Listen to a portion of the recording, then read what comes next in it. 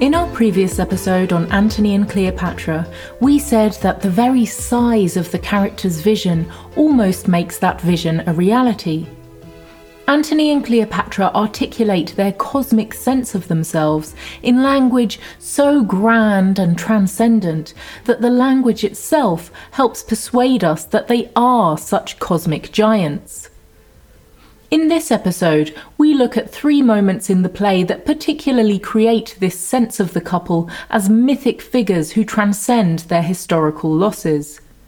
Joyce MacDonald, Professor of English at the University of Kentucky, guides our discussion. Our first speech comes from Act 2. It offers the most extended, moving, sensuous description of Cleopatra in the play. And it's especially convincing because it doesn't come from Cleopatra or from her lover, Antony, but from Enobarbus. Enobarbus is a shrewd, practical soldier who is ready enough to criticise Cleopatra at other points in the play.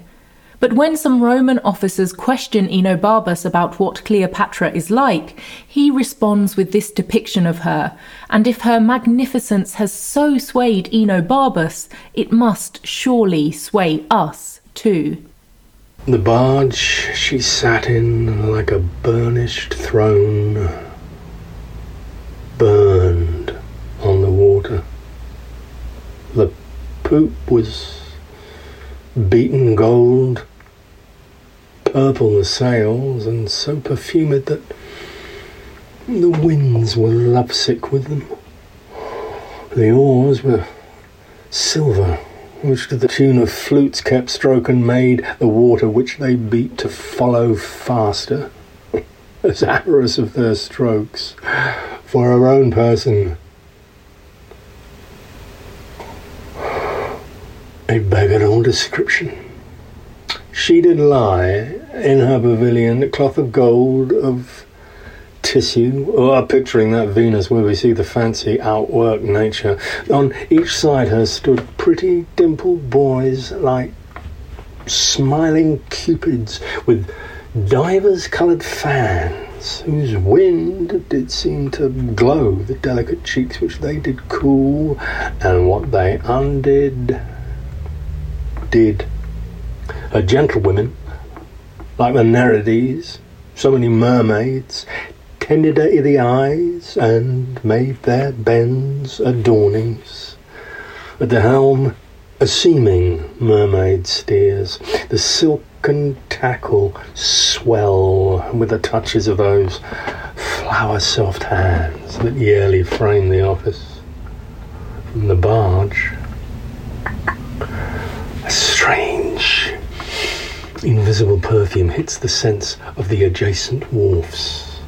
The city cast her people out upon her, and Antony, enthroned in the marketplace, did sit alone, whistling to the air, which but for vacancy had gone to gaze on Cleopatra too, and made a gap in nature. Upon her landing, Antony sent her, invited her to supper. She replied it should be better he became her guest, which she entreated. Our courteous Antony, whom ne'er the word of no woman heard speak, being barbered 10 times o'er, goes to the feast, and for his ordinary pays his heart for what his eyes eat only.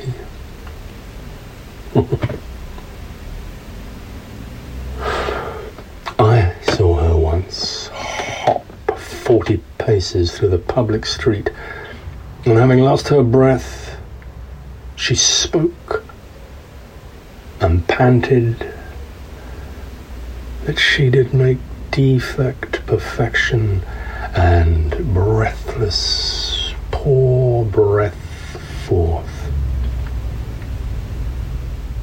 Age cannot wither her, nor custom stale her infinite variety. Other women cloy the appetites they feed, but she makes hungry where most she satisfies. For vilest things become themselves in her. The holy priests bless her when she is riggish. Shakespeare's main source here is Plutarch. Plutarch's Noble Lives of the Grecians and Romans, which was translated into English in 1579. And at certain points in the play, you can tell he's writing with his copy of North's Plutarch basically open on the desk beside him. He takes sections of North's prose translation and turns it into verse, most notably in the scene where Enobarbus is describing Antony and Cleopatra's first meeting. This rich, gorgeous description that he gives to this prosaic, soldierly guy. Comparing Plutarch's text to Shakespeare helps reveal how Shakespeare wants us to understand Cleopatra. He makes subtle but significant changes that suggest the transformative effect Cleopatra has on the world around her. In North's translation, this section of Plutarch reads, "She came sailing up the river Cindus in a barge with gilded stern and outspread sails of purple, while oars of silver beat time to the music of flutes." Shakespeare writes, "The oars were silver, which to the tune of flutes kept stroke, and made the water which they beat to follow faster, as amorous of their strokes." He keeps the image of the silver oars, but adds the detail of the water that is eager to be beat by the oars, as if amorous of the strokes. This image animates something inanimate, turning it into something that feels sexual desire.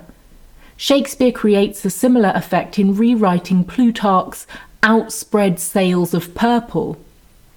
Purple the sails, and so perfumed that the winds were lovesick with them. Here, too, the wind is animated and feels sensations of longing and desire.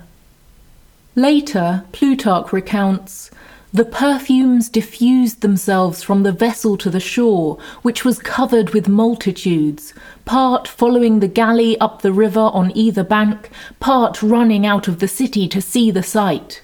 The marketplace was quite emptied, and Antony at last was left alone sitting upon the tribunal." Shakespeare's version reads, "The city cast her people out upon her, and Antony enthroned in the marketplace did sit alone, whistling to the air, which, but for vacancy, had gone to gaze on Cleopatra too, and made a gap in nature." In Plutarch, the people run after the barge. In Shakespeare, it is the city itself that casts out the people, as if the city wishes to honour Cleopatra with an audience, and the very air is animated as wishing to go and gaze on Cleopatra too. In Shakespeare's version, Cleopatra's sensual aura is so powerful that it doesn't just affect human beings. It actually animates and gives life to the material world around her, transforming inanimate objects into beings that feel desire just as Antony does. Relating her effect on her surroundings is perhaps the best way to describe her, because attempting to describe Cleopatra herself, as Enobarbus says, is virtually impossible. One of the things I think is important in Enobarbus's description of Cleopatra's first presentation of herself to Antony, and it is a full-scale theatrical self-presentation, is how quickly he defaults to how it's almost impossible to describe. The magnificence of her appearance beggared all description. I almost don't have the words to be able to tell you what it was like. And that sense of the insufficiency of mere words is kind of a hallmark of a lot of the action that we see throughout the play. But of course, he goes on for several more lines describing the magnificence of her appearance. Enobarbus describes not only Cleopatra's presentation, but also the emotional action of the scene, what it felt like to Antony. He had prepared himself so carefully, he says. He was barbered 10 times over.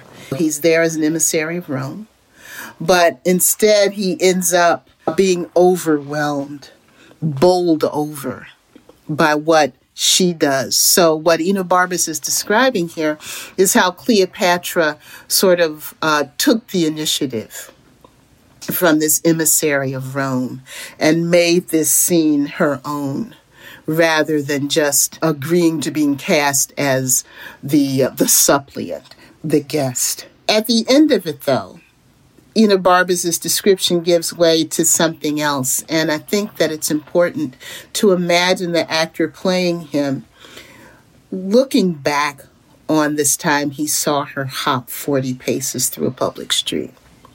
Remembering that, how surprised he was, how overwhelmed he was, how different this seemed than anything he had observed in his years at Antony's side. She did make defect perfection.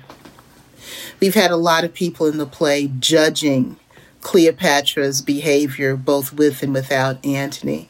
But here is Enobarbus, the man on the street, the straight shooter, telling us, yeah, she was panting, she was sweating, but she made defect perfection. There's something about Cleopatra's difference that is compelling, that deserves our attention and our consideration, that's not just about the physical effects she creates. He saw her hop 40 paces through a public street, but I always hear him say that as he's describing her infinite variety. And it's not something that he's putting down or thinks was dumb or trashy. For him, it's like, I saw her do this. I was amazed. It made such a strong impression on me. She is truly this creature of infinite variety. She doesn't fit a norm of what we're used to back here in Rome. She's completely different. She overflows the measure, which is a term that Philo uses in that first speech in a very denigrative, critical way. But for Enobarbus, her excess is part of her magic. Our next speech comes from Act 4. Antony has been told that Cleopatra committed suicide and decides to kill himself as well. In this speech, he imagines how he and Cleopatra will be reunited in the afterlife. His vision alludes to the Aeneid, the epic poem by the Roman poet Virgil, in which Prince Aeneas must leave his lover Dido to fulfill his divine mission and become the ancestral founder of Rome. Many elements of the play echo the Aeneid, but here Antony deliberately rewrites that epic story of empire to accommodate his love for Cleopatra. I will o'ertake thee, Cleopatra, and weep for my pardon. So it must be, for now all length is torture. Since the torch is out, lie down and stray no farther. Now all labour mars what it does, yea, very force entangles itself with strength. Seal then, and all is done. Eros! I come, my queen. Eros! Stay for me. Where souls do couch on flowers, we'll hand in hand, and with our sprightly port make the ghosts gaze. Dido and her Aeneas shall want troops, and all the haunt be ours. Come, Eros! Eros! Antony is preparing for his own death. He's heard the false news that she's dead, which is a story that she was going to tell him to make him not be mad at her anymore. It is one of those things that does strike observers as being very trivial. But what's not trivial here is Antony's grief, his remorse. He will weep for his pardon.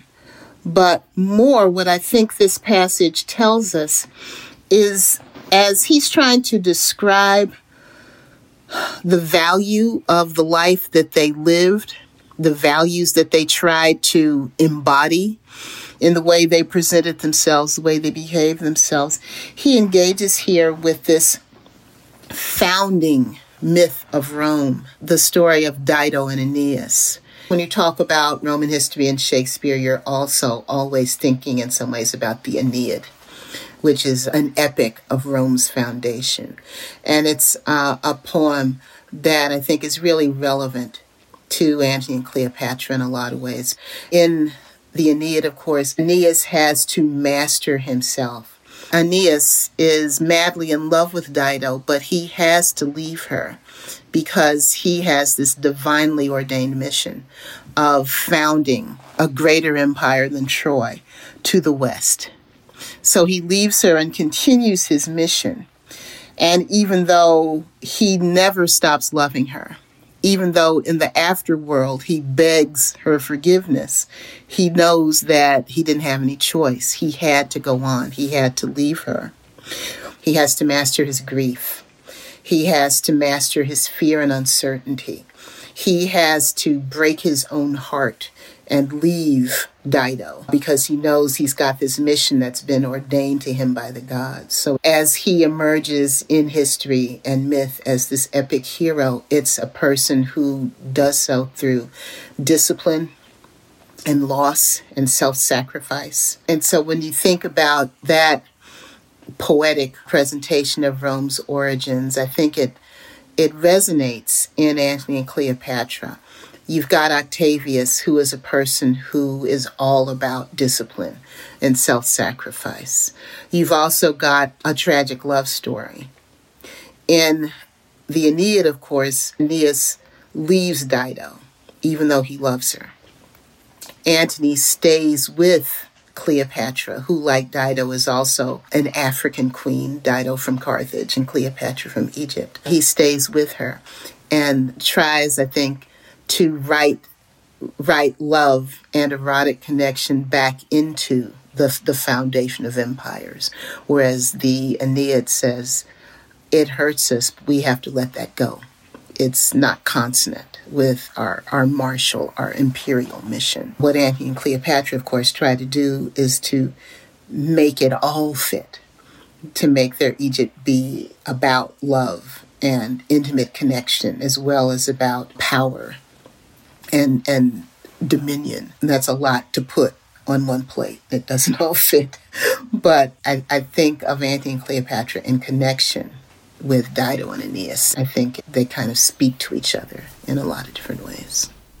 Throughout the play, Antony and Cleopatra have been trying to rewrite the story of Aeneas and Dido. So far, it appears they have been unsuccessful. The disciplined, self-sacrificing Caesar has conquered Antony, and now Antony will shortly die. But in this passage, Antony tries to rewrite the story one last time. In the Aeneid, Aeneas visits the underworld and begs Dido's forgiveness, but she turns away from him. Here, Antony reimagines Dido and Aeneas reunited as Dido and her Aeneas, joined together in the afterlife after successfully leaving the obstacles of empire behind. He imagines the same outcome for himself and Cleopatra, wishing it could come true. What I love about this passage is that when Antony says that Dido and her Aeneas shall want troops, that they, Antony and Cleopatra, will replace this founding legend of how love and intimacy can be displaced and should be displaced on the way to empire. That instead what's going to matter is their story of a deathless love that matters more than separation. That what is going to happen when they're together in the afterworld is that love and duty, love and politics will never be thought to be inherently opposed to each other again, that they'll have both of these together forever. All the haunt will be ours, he says. And it's not an accident that the person he's asking to help him commit suicide is named Eros. He's going to die at the hand of love. It's really beautiful, but of course it's one of these places where Antony is sort of coming right smack up against imperial certainty. You might wish that, you might hope that, but that's not the way it's going to be. not in the here and now. Our final speech comes from Act 5. Antony is dead, Cleopatra has been taken captive by Caesar, and she must decide how to negotiate her situation. When a Roman named Dolabella is set to guard her, Cleopatra delivers this speech to him. We will first hear the speech performed by actor Harriet Walter, then, after the analysis, performed by actor Janet Sussman. In the previous episode, we discussed the transformational quality in the play, the sense that if one yearns hard enough or dreams big enough, these visions can somehow become real. This aspect of the play is embodied by Cleopatra's speech. She represents Antony as a god and insists that this vision has a reality, and the power of her language helps convince us that it does. I dreamt there was an emperor, Antony. Oh, such another sleep, that I might see but such another man. His face was as the heavens, and therein stuck a sun and moon, which kept their course and lighted the little the earth. His legs bestrid the ocean. His reared arm crested the world. His voice was propertied as all the tuned spheres, and that to friends, but when he meant to quail and shake the orb, he was as rattling thunder. For his bounty, there was no winter in't, and autumn 'twas that grew the more by reaping. His delights were dolphin-like. They showed his back above the element they lived in. In his livery walked crowns and crownets. Realms and islands were as plates dropped from his pocket. Think you there was, or might be, such a man as this I dreamt of? Gentle madam, no. You lie up to the hearing of the gods. But if there be, nor ever were, one such, it's past the size of dreaming. Nature wants stuff to vie strange forms with fancy, yet to imagine an Antony were nature's peace 'gainst fancy, condemning shadows quite. This is a passage, I think, that very much speaks to the play's interest in becoming, in moving from one state of being, one state of consciousness to another. I dreamt there was an Emperor Antony. Antony himself, the man that she loves, that she's realizing now how much she did love him. The connection they shared is not something that belongs in this world. It's something that's in this other world she can enter through sleep and dreams, but it's perhaps inconsonant with the political reality that she has to live in now.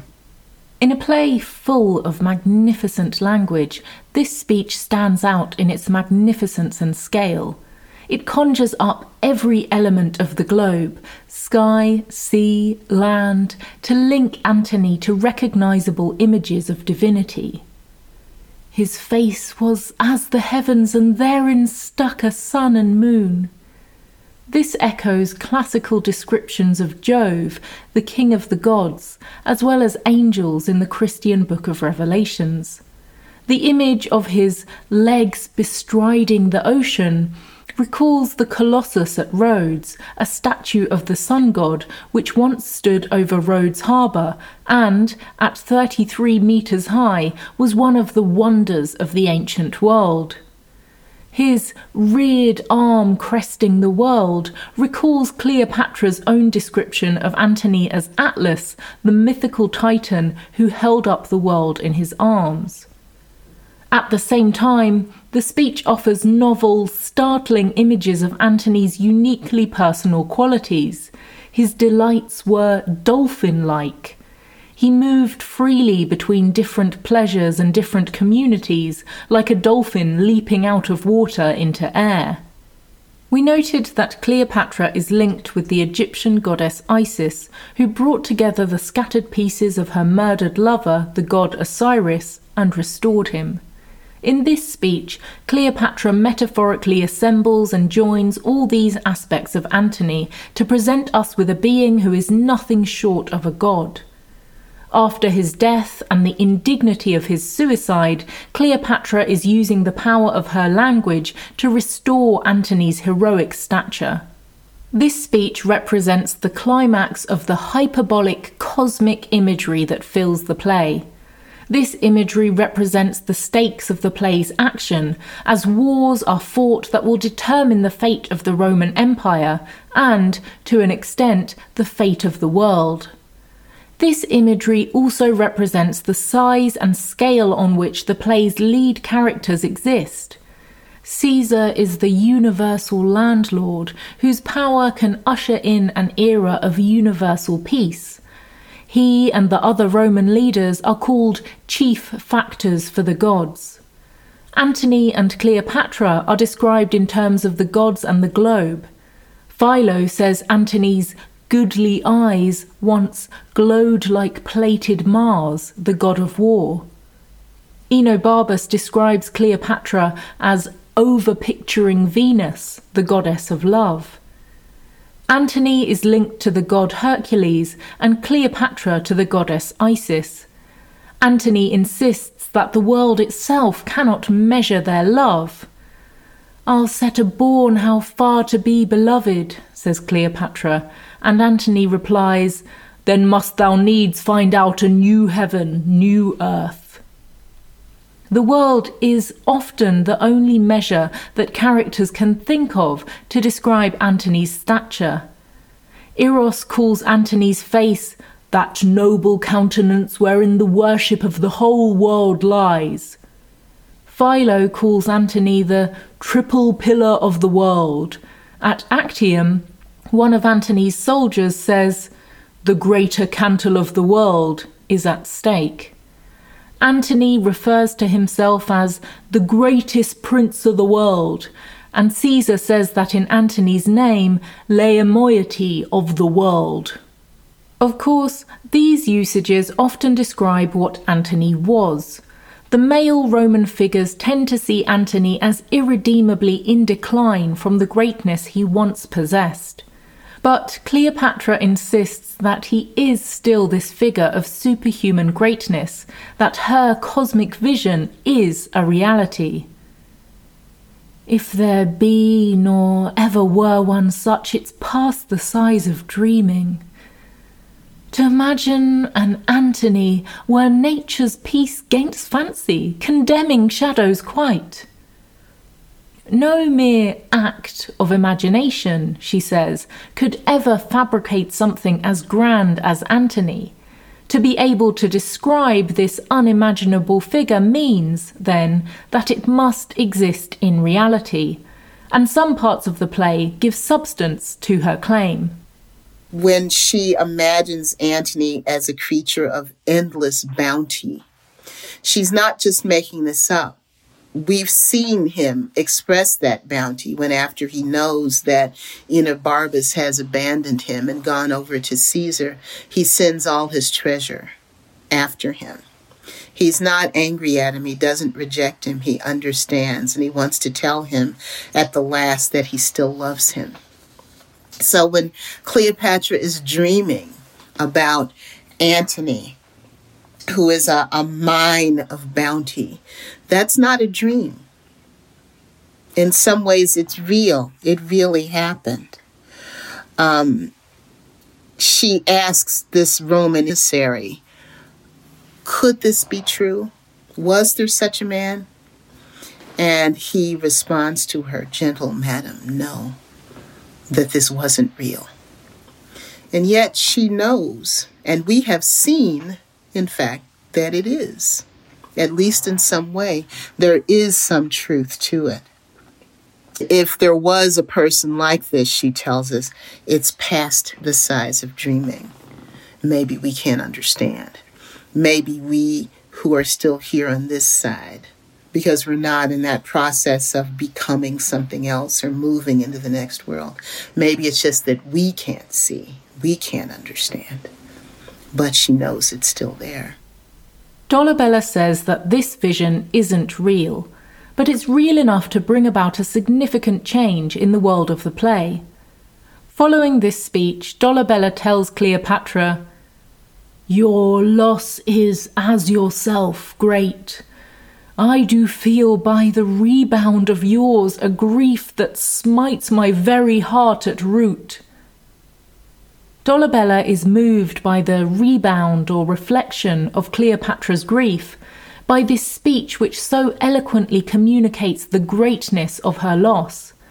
And because he is so moved, Dolabella tells Cleopatra the thing she most wants to know, that Caesar plans to display her in triumph.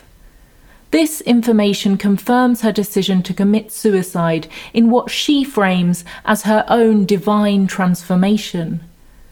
"Put on my crown," she tells her women. "I have immortal longings in me." I dreamed there was an emperor, Antony.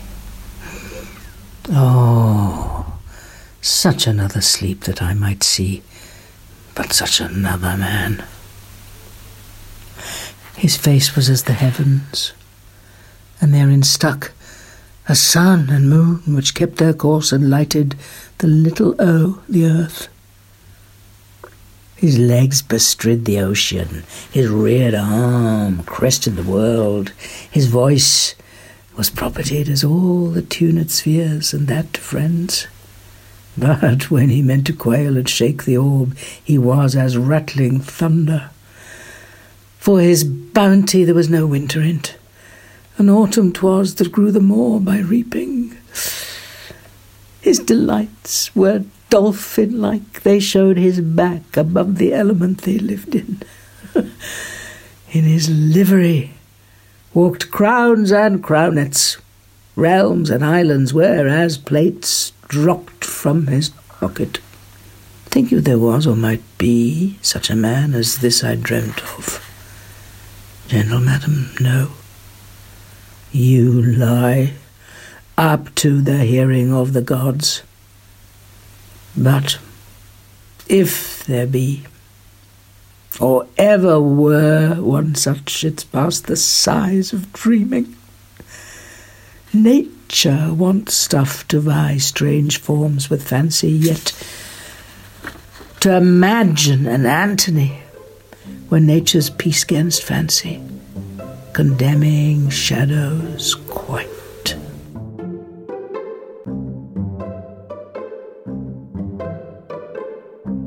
Shakespeare for All is written and produced by Maria Devlin McNair. Executive producer is Zachary Davis. Associate producer and narrator is Gemma Deer. Original music and sound design is by Jack Pombrion. This episode featured performances by the following actors: Andrew Woodall for Enobarbus, the barge she sat in; Scott Ripley for Antony, I Will Overtake Thee, Cleopatra; Dame Harriet Walter and Dame Janet Suzman for Cleopatra, I Dreamt There Was an Emperor Antony. For this course, information was drawn from and ideas were inspired by the following sources: Marjorie Garber, Shakespeare After All; Frank Kermode, Shakespeare's Language; Joyce Green MacDonald, Women and Race in Early Modern Texts; Ania Lumba, Shakespeare, Race and Colonialism; Cynthia Marshall, A Modern Perspective, Antony and Cleopatra; Carol Rudder, Shadowing Cleopatra; Emma Smith, This is Shakespeare; and the following editions of Antony and Cleopatra: the 1995 Arden Shakespeare, the 2011 Norton Critical Edition, and the 2016 Norton Shakespeare. Shakespeare for All is a Lyceum original production and available wherever you get your podcasts. Learn more about the show by visiting shakespeareforall.com. Thanks for listening. See you next time.